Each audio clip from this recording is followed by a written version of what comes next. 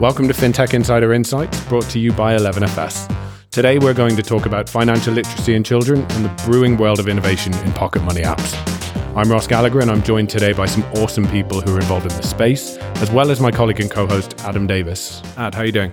I'm very well. How are you? Really well. Great to be here. Excellent. And as ever, it's not just myself and Ad.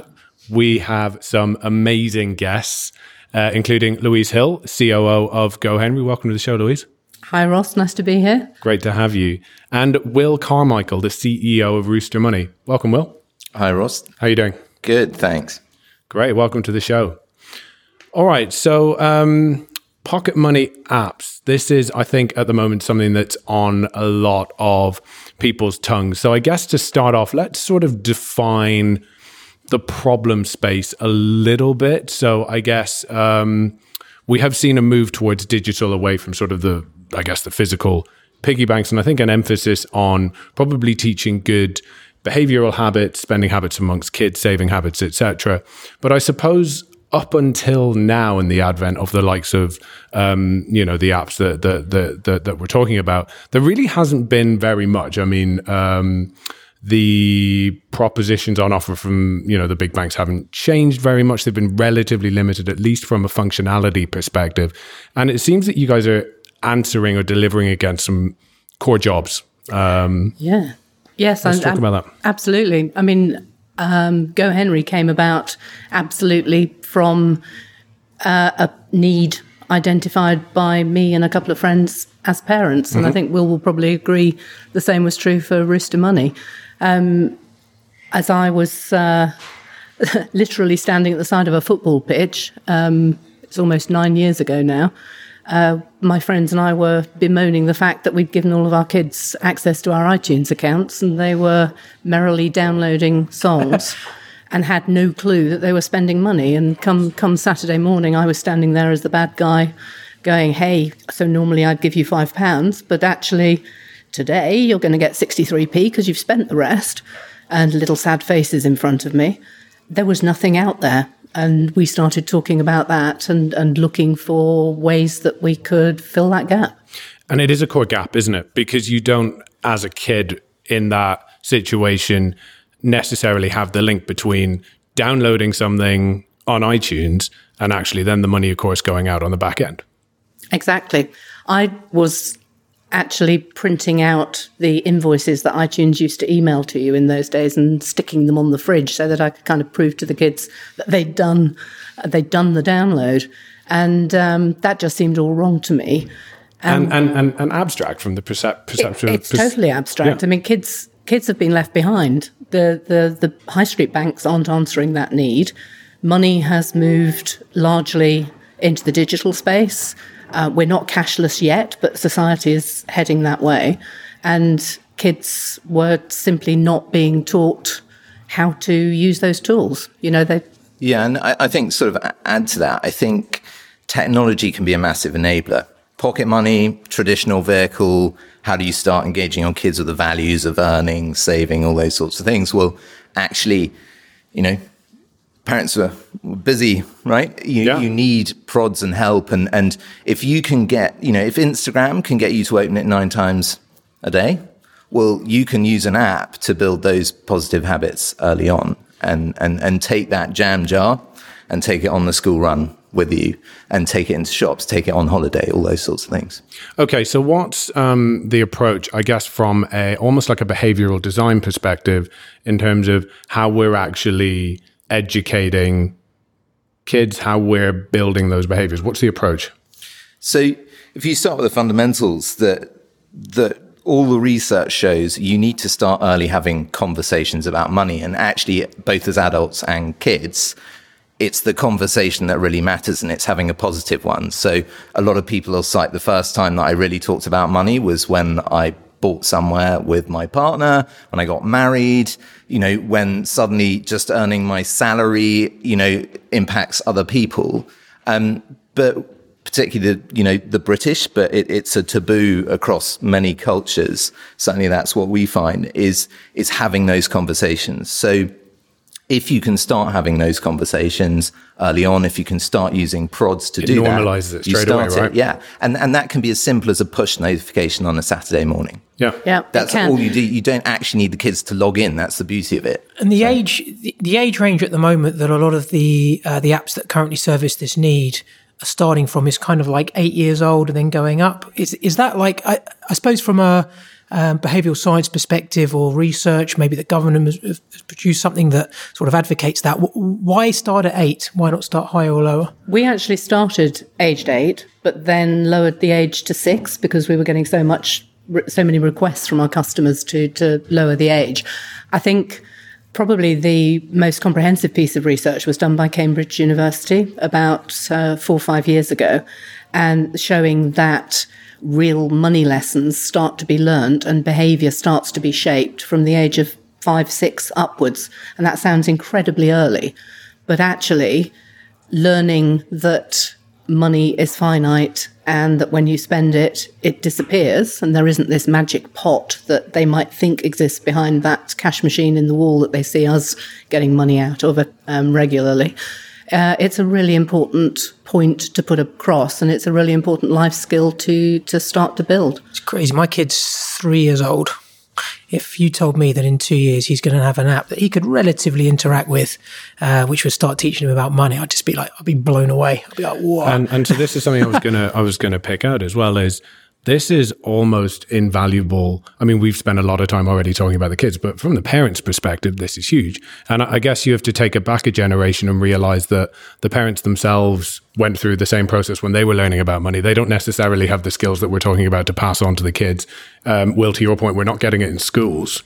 And I think the banks have not filled that gap either. So I'm not surprised that the uptake for Rooster Money, for GoHenry, for other apps in that similar vein has been so huge because it makes sense from a parental perspective. Yeah, no, I mean, interesting. So we have families with kids as young as 3 or 4 on our app. You can use this like a star chart. So if you take the concepts, you earn stars and you can redeem them. And you as a parent can set whatever currency exchange you like for whatever they want, which is, a nice touch. But Bitcoin?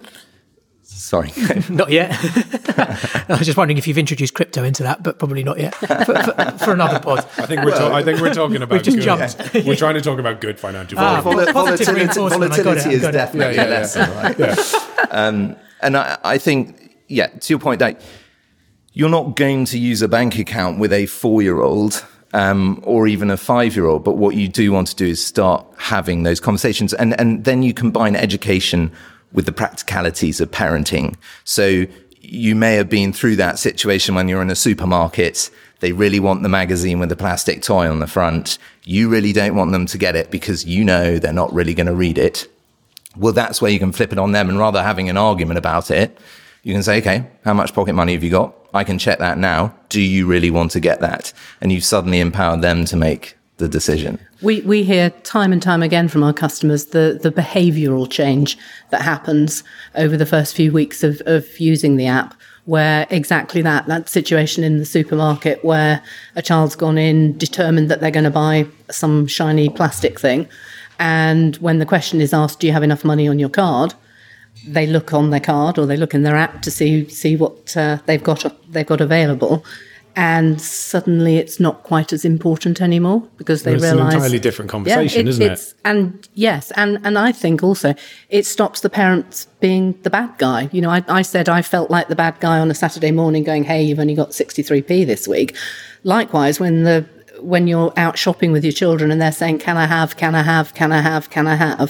the parent is put in that position of having to say, no. Well, as Will said, if the conversation is, well, how much money have you got available? And being able to flip the conversation at that point, rather than after the fact when it's already too late and they feel like they're getting punished for something that actually they didn't actually have a whole lot of control over, right? Yeah, and it's no more arguments about who's got what, you didn't pay me last week, all those sorts of things. And going back to those conversations, it's like any of us with our bank accounts now, it's bringing you as close as possible to the numbers because, from a financial wellness point of view, everyone says that's the major thing. If you feel too abstracted away from your finances, then that's where the problems start. And it's the same with kids. You know how much you've got, and then you can have that conversation going, okay, do you want to get it? Yeah, we'll get it for you. That's fine. A great story. My poor daughter, I use her so often as example. She's I don't think she's ever going to get used to it.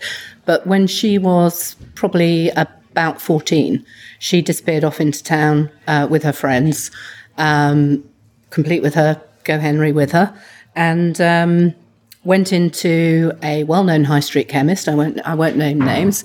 Found a sale bin at the end of one of the gondolas with nail varnishes in it for 50 pence. And she came home, and I am not kidding, with 16 bottles of nail varnish. Absolutely delighted. The two of them had an absolute ball in town. Came home. What a great day! Yeah, she'd had a great day. She lined them all up. The next day, she was in tears. Yeah, because she'd spent that money. And now she didn't have enough money to do something else. And she regretted her purchase. And actually, that's a really good lesson. She had the scope to make that decision herself. It was within the boundaries that we'd set for her spending. And she made a mistake in her eyes. And she's not done that again since. But she has a lot of nail varnish. She's still working her way through it, I'm sure. Probably. So, off the back of that, because this is an interesting one, when I've ever looked at these propositions, I still, I think it's kind of 50-50, but you guys can validate it. Do you build your proposition and your product for parents or for children or for both? And if so, like, how have you set up your product teams to be able to I guess, to match both of those demands? Because that's, like, from a jobs perspective, getting your mind around doing what we would employ as jobs to be done, the customer research that we do pretty routinely, to do that on children plus parents and then meshing the two together to produce one feature list, that's hard, like really hard. We certainly talk about not having two audiences. I don't think we've got children and parents. We've got 6 to 8-year-olds, we've got 8 to 12-year-olds, we've got 12 to 17-year-olds, and we've got the parents. And actually, the product is different for each one of those audiences, and it has to be. You know, it's serving a purpose for the parents, but it also has to speak to each of those age groups if it's going to be meaningful and work. And I think, yes, you can use, so we do a lot of qualitative research around it and getting families into rooms, seeing the dynamics, then taking the parents out, or actually putting a spread of ages, kids in one room is really interesting. So we've done that all the way up to 18. You start pulling out commonalities. Everything's aspirational, right? So every 8-year-old wants to be 14, every 14-year-old wants to. So it's being mindful of all of those things and the progression that you build around the proposition too. But comes down to things how you collect feedback. So data privacy, massively important. How you engage with children, really important. Specifically trained customer ops teams to deal with that. It's much easier to get the view of a parent, and they will be much more direct about it in many ways than the kids. So you have to think about, how do we do those channels? How do we get the feedback so we don't get a bias? Do you, during the running of the app, do you get a lot of kids interacting with you, asking you to sort out problems? So from a customer support perspective, is it kind of split parents, children, or is it more weighted on one and the other? Certainly in our experience, the bias is towards parents. Certainly also that site we operate, we have 51 currencies being used in our app. Right. So our primary markets are US, UK, Australia. But within each of those, they have different privacy laws and also how you interact with kids. So, if you get a communication from children in the US, you have to delete all those communications immediately. Right. There are very clear stipulations around that. And that, again, affects the flow. And we haven't got it right yet. It's something we're working hard on. But it must change, like the pace of change of your products must, because it's something that I don't think anyone else who's tackling a financial services product, I can imagine, has to think ahead as much as you guys, and probably from a customer research perspective, probably has to process as much data and think about trends as much as you guys, because as you just mentioned, that's like 5 customer groups, but like what they want is changing, like the weather. I mean, that's just crazy. So how do you keep it that flexible? And I'm just going to add a point to that. I think one of the things I've certainly talked to some of our key banking suppliers about is we're actually bringing through the next generation of consumers. Yeah. Yeah. And I think these type of apps, we have all kinds of knowledge about how these young people behave, how they interact with money, what their preferred communication channels are. And all of that is incredibly relevant to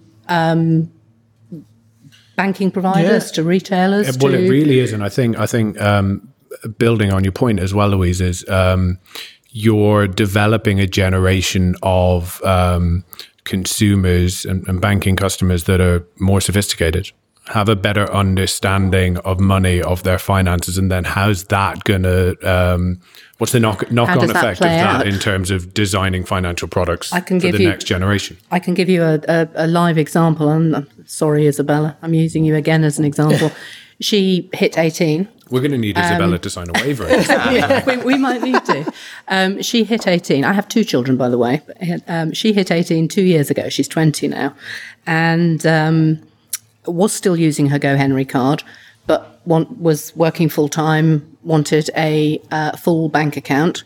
I assumed naively that the telephone bank that I'd been using since they launched, as one of the first customers, would take her on as a customer. They wouldn't, because they couldn't KYC her. They couldn't identify her.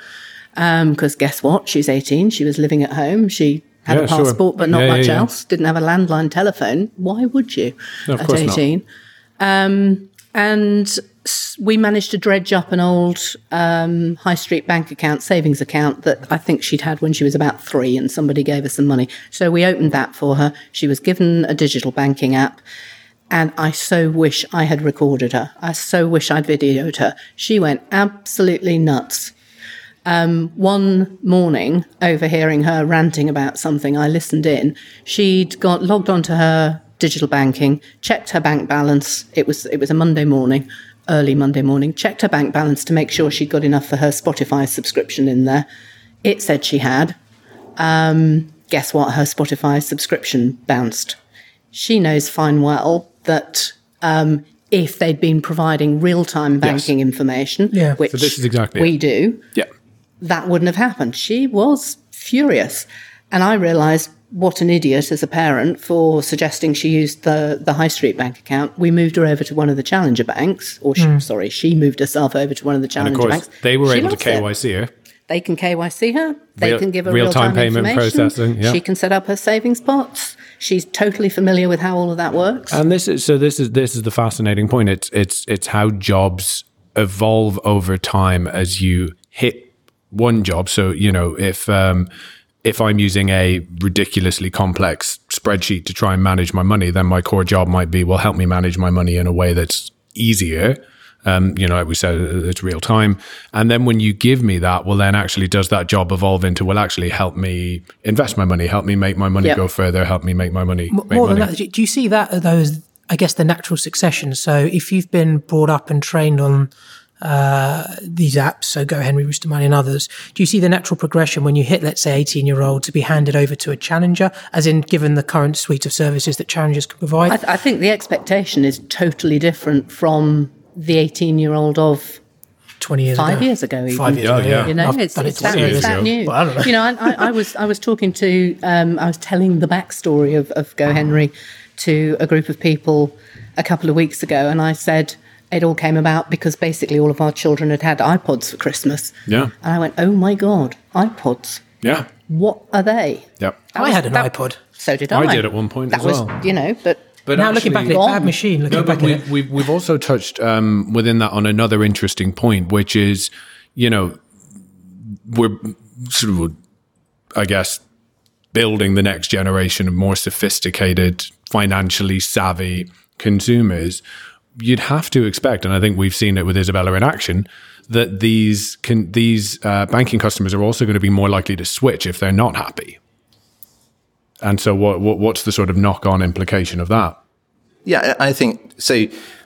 We say as our remit at Rooster Money that we want to take kids from their first steps in understanding the value of money to their first bank account.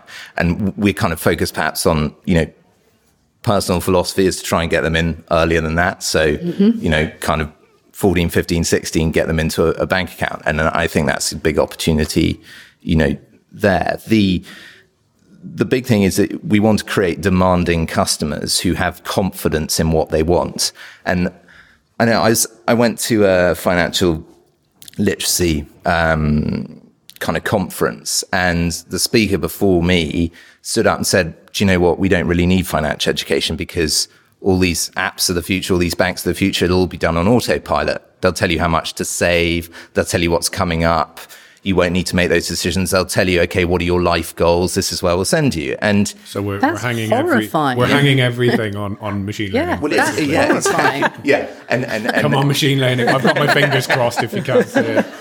Yeah, who's programming the machine learning? Exactly. And it's like GPS, isn't it? You can drive somewhere on GPS, and then your phone runs out of battery or whatever, or GPS stops working. How do you get back? The last thing we want to do is create the next generation of zombies that are just taking for granted that machine learning will do everything, so I don't need to know anything. That creates a dangerous precedent. Financial literacy gives kids, and it is kids, it gives them the life skills to do better in life. Yeah. You know, if kids launch out the end of kiddom, I'm making up words now, but if they reach 18, again, I've watched it with both my kids. My son is now also gone over 18. I've watched it with both of them. They start getting bombed with very sophisticated advertising from loan companies, from credit card companies, from student loan companies, it's how do they even begin to know how to cope with that if we haven't prepared them? And, I'm often asked, should the schools be doing it? Well, I'm a governor at a school. I've been a governor at the local secondary school for 8-9 years, and they have a huge amount of information and skills that they have to deliver to kids. Mm-hmm. It's great. In 2012, financial literacy was put into the curriculum for secondary schools, but that is only one part of it. And parents have a huge part to play in that. You know, Will has talked about triggering conversations about money in the home. That's the place to start it. And these kind of apps, it helps trigger those conversations. It helps give a framework to use them. And it gives puts safe boundaries around how children learn about money with their parents. Yeah, and sort of just taking what you said, Louise, that two other kind of points.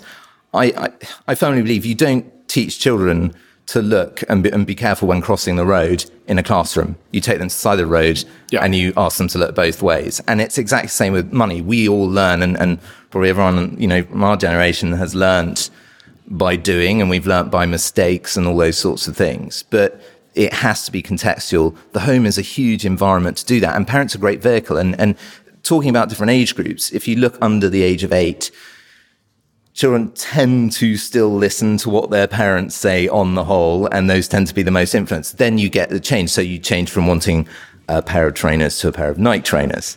You change what you want. You start listening to more of your peers. But it's a massive opportunity at that younger age group to have the conversations, make it part of the practical every day. When you go on holiday, you can start talking about currencies, all those sorts of things that is abstracted in the classroom. And so I think that is our huge opportunity. Yeah, I can agree more. Making it practical, making it actually applying it in day-to-day life, that's powerful. We've had some customers talk to us. We had a customer user group in not very long ago, and 2 or 3 of the parents, one started the conversation, 2 or 3 of them said they'd done exactly the same thing. They gave their kids a budget for Christmas presents and kind of said, the parent would take care of most of them, but they needed to buy a present for their brother, a present for their dad, present for somebody else, and they had X pounds. Yeah. And they said the discussions that triggered, because, the kids were hugely excited, found something brilliant for dad that cost 3/4 of the money, and then there was a great opportunity to have a conversation. Can you buy the other 3 presents with the £2 you've got left? Ooh, maybe not. Yeah, sure. Can I ask on that? So, from a feature set perspective, in terms of what's popular in your respective apps and what's not, there's things like, and I've got a list down here, things that I could think of, things like parental controls, which from the parent side obviously is quite important, goals and savings, tasks, things like that. What do you find is, I guess, the most popular or the most used, and actually generates the most debate between parents and children? And then, because there's as a remit in terms of where you can go with this, it's pretty broad, from, all the way from financial literacy and education all the way through to, as you said, just actually contextualizing something like a payment somewhere. So what it actually proves popular? So I think where you start is the product has to work for the family. So it's got to be easy wherever you are. You're busy as a parent, so you want to know that it works. It needs to be simple, and that ultimately is where your feature set conversations start. Your allowance gets allocated. For instance, we split allowance. So, particularly US driven, we have 3 pots: spend, save, give. Allocating that out, putting controls on that, all those sorts of things. Goals, setting goals, telling kids how they're doing. The notification systems built around that to trigger that, so everyone knows where they are, and you can start nudging it. Those tend to be the core conversation. And then you layer on top, and talking about different audiences, you have different philosophies within different families. My kids should earn their money through chores. Discuss. It's a massive discussion point, and it causes a lot of all our I'm all for it. groups. But they're not that old yet, but they will be. There's a lot of people out there who passionately believe kids should be doing chores around the house anyway, because they're part of the family. Right. And then there's another citizen. set. Yeah, But absolutely. I think, again, if we're talking about creating that link and building those good financial behaviors, creating that association between doing work or, doing something that's perceived to be unpleasant and being rewarded for it. And again, starting that from a fairly young age, again, that's got to be pretty impactful, right? Yeah. And so one thing, I'm coming down on one side or another of what is clearly a very, very. I think on the flip side, and we're quite careful where we position ourselves. We say as a product, we are a framework, and we provide a framework built around what you want, and you build your feature set. So some will apply interest. So the average interest rate paid on Rooster money is 9% by parents. That's a cool feature. I love that when I read that. That's awesome. Like teaching kids the value of interest. Obviously, the interest rates will probably be a lot higher, I guess, that you can currently get in the banks. But like that's an awesome thing to be able to teach a kid, like the value of saving and what that transcends to in terms of, you can put 50p away and you get like 25. You could charge 50% interest. Yeah, on and that. is that something they get? Because I think to now we've spoken a lot about sort of responsible spending and managing your money that way. But of course, another core part of what you guys are offering is the saving side. And, how do you build those behaviors? And the interest point is a really good one. And, we've talked a little bit about sort of gamification and that sort of stuff. But is that something that lands with children? Do they understand that? It absolutely does. We let the children set up the savings goals. We actually sort of step back and say, hey, parents, let them do that. Let them take the decisions and decide to set up the savings goals. And it's fab to see some of the things that they actually list as what they're saving up for. You get the incredibly cute ones like mummy's birthday present. But there are some serious trainer holics out there. Starting early on like that. Yeah, there really are. That never goes out of fashion, at some incredible prices as well. And there are trips abroad. There's saving up money for holiday. There's people who save it up to buy a horse. The different audiences, those goals change. But yeah, sure, of course. The kids all use that, and they can auto save towards it, or they can move money across as and when they want to. And it's really interesting again to watch what happens and watch how the different groups and interact to watch the reaction with that. if they then do overspend and can't put this week's contribution towards their horse or their limo or whatever it is. It's a massive achievement. And talking about those nudges, so we produce something called a Pocket Money Index, which you can see on the Rooster Money site, and it sort of pulls in some insights about how families are using it. And so Lego is always the most safe for thing if we're talking about goals they're putting forwards, and then Apple as another brand. They're really aspirational things too. So you've got kids who go on, okay, I really want a mobile, and the parents go on, okay, you save for it. So the average goal, I think, on Rooster Money is about £120 at the moment. For kids of that age, that is aspirational. When you're earning sort of, around £4 a week, that's great. And then they start going, okay, well, what are the other ways that I can earn some money to contribute to that? Sure, and this is where the chores come in, right? Or the going out and maybe it's hustling your grandparents a bit or whatever it is. You are literally breeding a generation of entrepreneurs right now. Yeah. It's going to be and savers. So we have a specific savings pot. You can set interest rates. So part of the PMI is we look across 3 regions. So in the UK, on our last PMI, 29% of all the pocket money kids earned was put into their savings pot. Wow. They save it. In the US, 40%. That's very interesting. Which is awesome. We see exactly the same split between UK and US. Much, much higher savings percentages in the US. But both of them are still pretty. When you think about what the average big. adult sort of saves, I think it's sort of something like 4%, very much. perhaps less than that on the OECD thing. So, but that's the great thing. So going back to habit formation, I guess classic near aisle. So it would be 40 to 44% of what we do every day is put down to habits. So if you can start those habits when they're 7, and you can build that, then you're not going to probably be able to save 40% of your income and put it towards savings realistically, but you're in that mindset. In the same way that we see nudging towards earning, giving. So again, hot debate whether you should encourage that or not. But in the US, 14% of all pocket money on Rooster Money goes towards giving and charities. So we teamed up with Just Giving. It's, again, you see these things build out. And if they're doing that now, then they're going to do it in the future. And it's interesting hearing Will say that. We watched see where money is going in the UK and saw that such a large proportion in the UK were giving to charities that we introduced giving as well. And same thing, that the figures are considerable. So not just building better spending behaviors, better saving behaviors, but actually building out a sort of social understanding as well. Yeah, we try to talk about the 4 pillars of money management, and I think Will has mentioned those: earning, saving, spending, and giving. And in the past, I've been asked the question, aren't you encouraging children to spend? No, we're encouraging children to learn about money. And let's face it, money gets spent. Sure. Some of it has to be earned. Some of it needs to be saved. Some of it might be given to good causes. And some of it will be spent.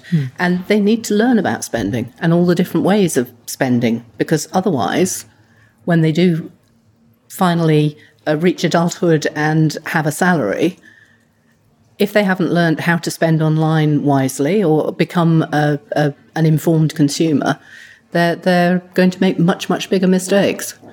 Yeah, no, I think adding to that, the particularly younger age group, look, you need to work with kids at the younger age group to get them focused on what they want to do. A little bit of friction is a good thing. So in the same way that, Rooster Money is a tracker, you ultimately have to have a conversation with your parent if you want to get something. And that friction when you're 6, 7, 8 is really important, because it's you're basically getting, doing a bit of consultancy and going, I've saved for it. Should I get it? And you can have that conversation. And it adds that extra element of context as well, because as a parent, I can say, well, yes, you can get it, but actually it's going to impact on your savings goal towards whatever it is in this way, right? I was going to say, just off the back of that, how important, this is my WeWork card rather than a debit card, but how frantically waving it around. But if this was a debit card, how important is this? So you've obviously taken 2 approaches in terms of card, non-card.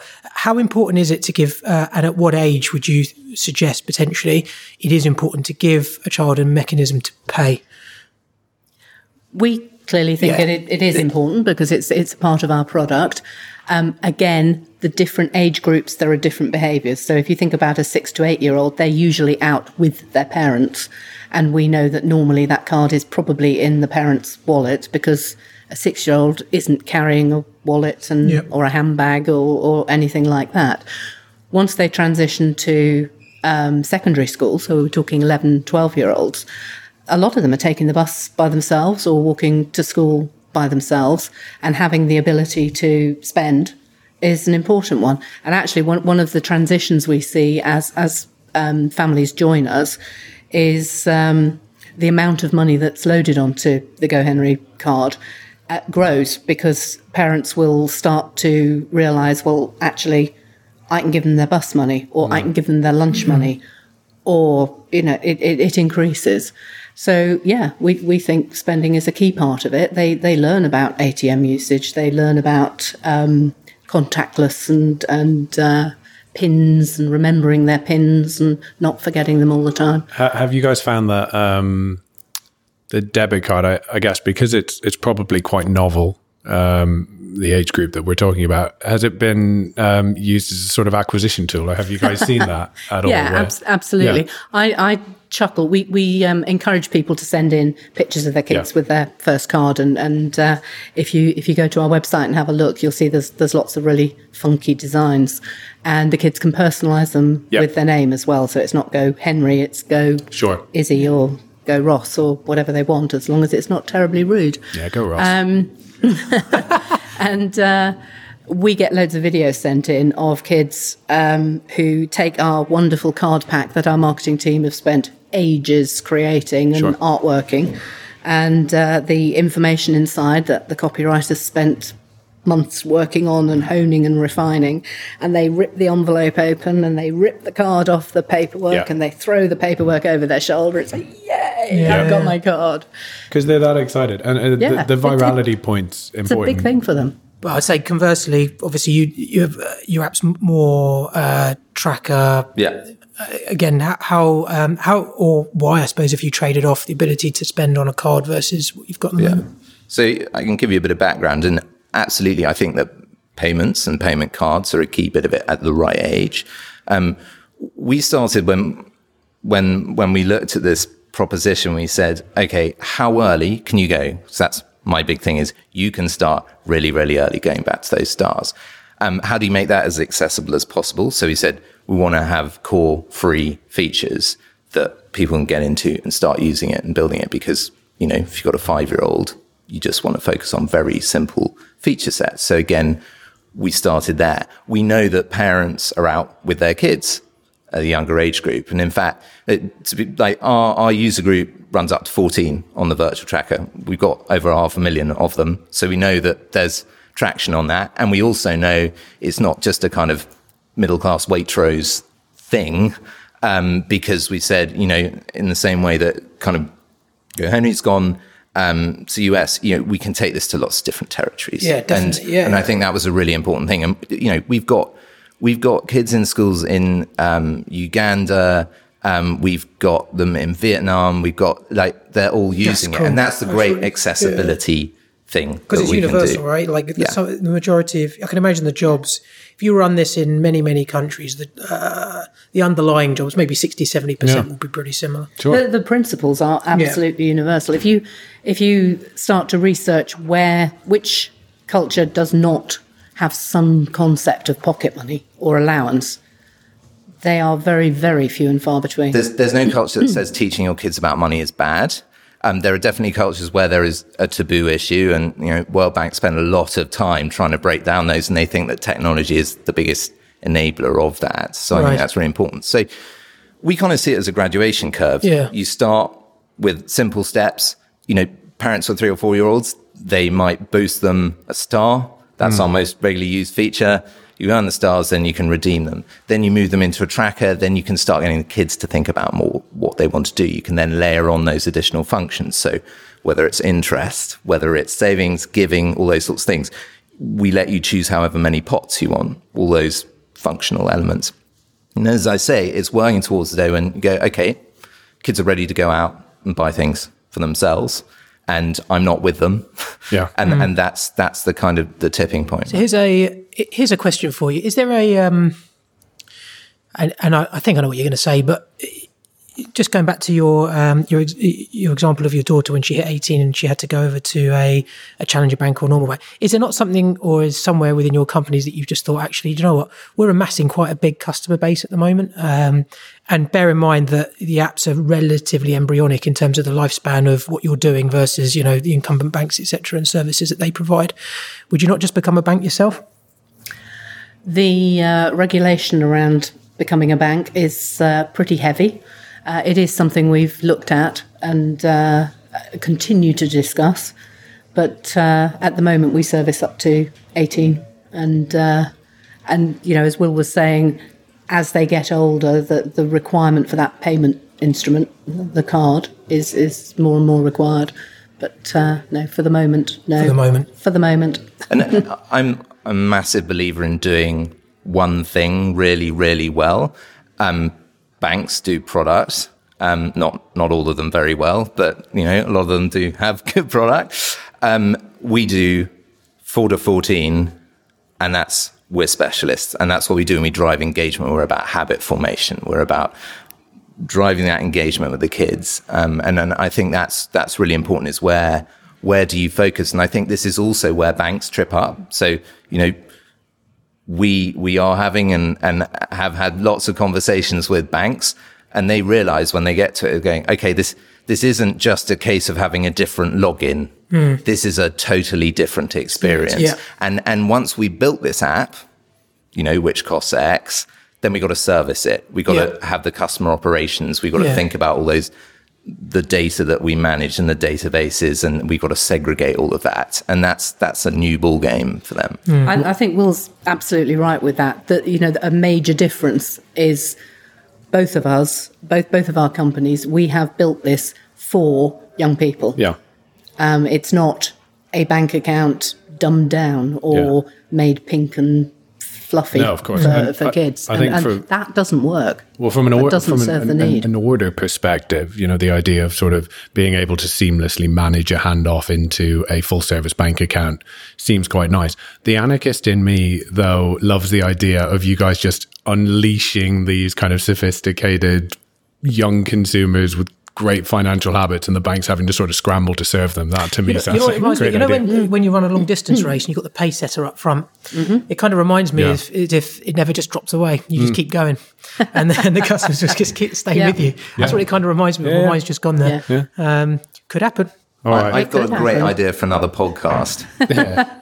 You can get the banks on one side, the graduates from the pocket money apps on the other, and get them to pitch.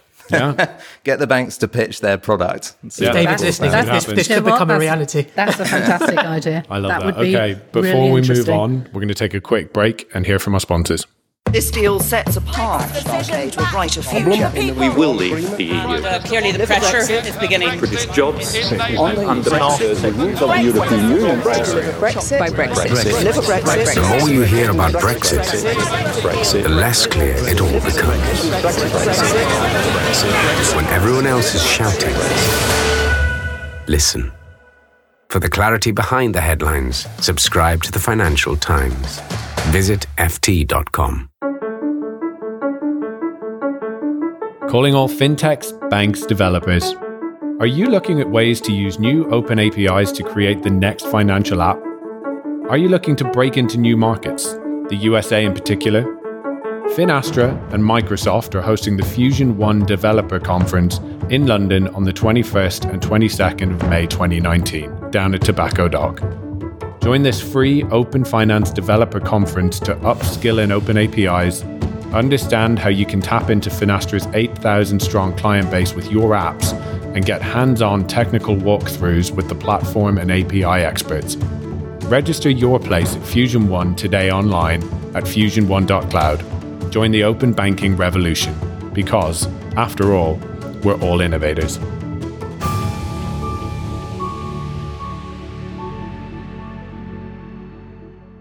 Okay, welcome back to the show. So, guys, moving on from there, do you guys feel that there's a responsibility to educate via the app? Do you feel that quite keenly? I think our key ethos is, well, we say our mission statement is making kids good with money. Mm-hmm. Yeah, absolutely. That's what it's all about. It's enabling financial literacy and teaching a key life skill. That's the whole point. Yeah. Yeah, and I think, it is the total reason that started Rooster Money. I used to work in advertising for banks and became very interested in people's perception of risk, why they made decisions around products, all that sort of stuff. Yeah. And a lot of it came down to the fear around a decision, the confidence in making that decision. And actually something that you highlighted earlier, Ross, is actually the confidence in parents when they're talking to kids. Mm-hmm. So it all kind of sticks together around that. So, building habit formation at early age is absolutely key. And you ask parents, when you dig into the insight, they may go, I give pocket money because all the friends at school give pocket money, or it's a way that I can stop the kids badgering me about everything. But why do you do it? Why? It's because I want to teach my kids the values I learnt as a parent, as a child, or wished I'd learnt as a child. And ultimately that is their key aim. And that decision-making point, I think, helping them make the decision almost from a different place, picking up on what you were saying. It's not about making a decision because you're afraid about not making the decision. It's about making it because you're confident, because you have all of that information and you feel like you're making the right decision. You're making it in a way that's informed. Yeah. Do you know, Will made a point earlier about customers are not Waitrose affluent customers. Yeah. One of the things we've certainly seen is a huge amount of parents feeding back to us that they were caught in the credit crunch. They made mistakes in their lives with money, and they absolutely want to make sure that their kids do not fall into the same pitfalls. Which is an incredibly powerful kind of motivating tool. It absolutely is. It? And you want to safeguard them from what they have went through. We know we have a really wide demographic of parents. They are not just affluent parents. It's more about mindset. It's more about they want their kids to grow up with these life skills. And what's really interesting within that is that obviously coming to you guys then to enable that, they know that that's not something they'll get from probably whoever they've banked with, the parents. They know that that's probably not available, right? But it's more transactional, and that certainly serves a segment. But in the same way, getting into a pocket money routine as a parent's really hard. It's like going to the gym. Something I constantly failed at. I take the membership out, and then because I don't have someone prodding me the whole time, apart from my wife now, to say go. So, and that's exactly the same thing. So you can actually use technology like you can, as an adult, to give you the nudges, and it goes back to that. And I think that's a cool kind of driver. And what I think is really interesting is a whole bunch of research has come out in the US and UK around the fact that having conversations with your kids about money and doing pocket money changes the way that you manage finances. And I think it's definitely a truism. Again, as a parent, you suddenly start being a bit more responsible about certain things when you got the kids around. And that comes with money too. But from a parent's perspective, because you've got to spend, the apps aren't free. They're not prohibitively expensive, but we start free, and then it works. But even from that, is there a decision, like the decision point up front for a parent to say, do you know what, I'm going to invest both time and money into this? What do they, I guess, have to overcome in order to do that? Is it just I suppose, what's the sales pitch to the parents? Do you have to, or is it just awareness, or how does it is it organic? A huge amount of our customers come from referrals. So it's other parents using the service and telling their friends about it because it works for them. And I'm sure the same will be the case with Will's business. Yeah, and particularly if you download an app and you try it and it's crap, you'll delete it. Yeah. But when you've told that your kids that they're getting their pocket money through it and you've set it all up and committed to that, it's a different conversation. And I think that comes a lot when parents look at anything when it involves their kids. They go, okay, it's not just the ease of your sign up process and activation. It's what impacts this going to have. And is it worth my commitment and time? And that's where they really need the validation. Yeah, that's really interesting because you've gone through a process where you've almost indoctrinated your kids into using this, and it's kind of like if you then take it away, you've set an expectation which is then gone, and you don't really have, like on other apps which you yourself would manage, you just don't have that because you've got complete autonomy to do what you want. But because this is, there's obviously another relationship there which is dependent on it, solidifies it. And obviously the key point for us is to make sure that it keeps working for that family. Yeah, that's a key driver for the product development, is to make sure that it is working for them and that we listen to feedback from customers and keep developing feature sets and functionality that makes it an integral part of their family life. Yeah, it's quite funny when we've grown quite a lot and brought in additional product managers, development, whatever, and they're like, cool app, Then you start talking about the scenarios. So you sign up parent one who downloads the app and signs up. So you've got them bought into it. They've then got to bring their kids on. They've also got to bring their husband or wife on too, and maybe the grandparents as well. So, you've got to think about all those different journeys, how you're messaging it. What are you going to tell a 4-year-old versus a 70-year-old granny? Yeah. Sure. How do they use login or register, all those sorts of things? And that in itself becomes a really interesting dynamic. Yeah, that's super. From a product owner or head of product perspective, that's super interesting. That's like, it's like Christmas come early in an app. That's pretty cool.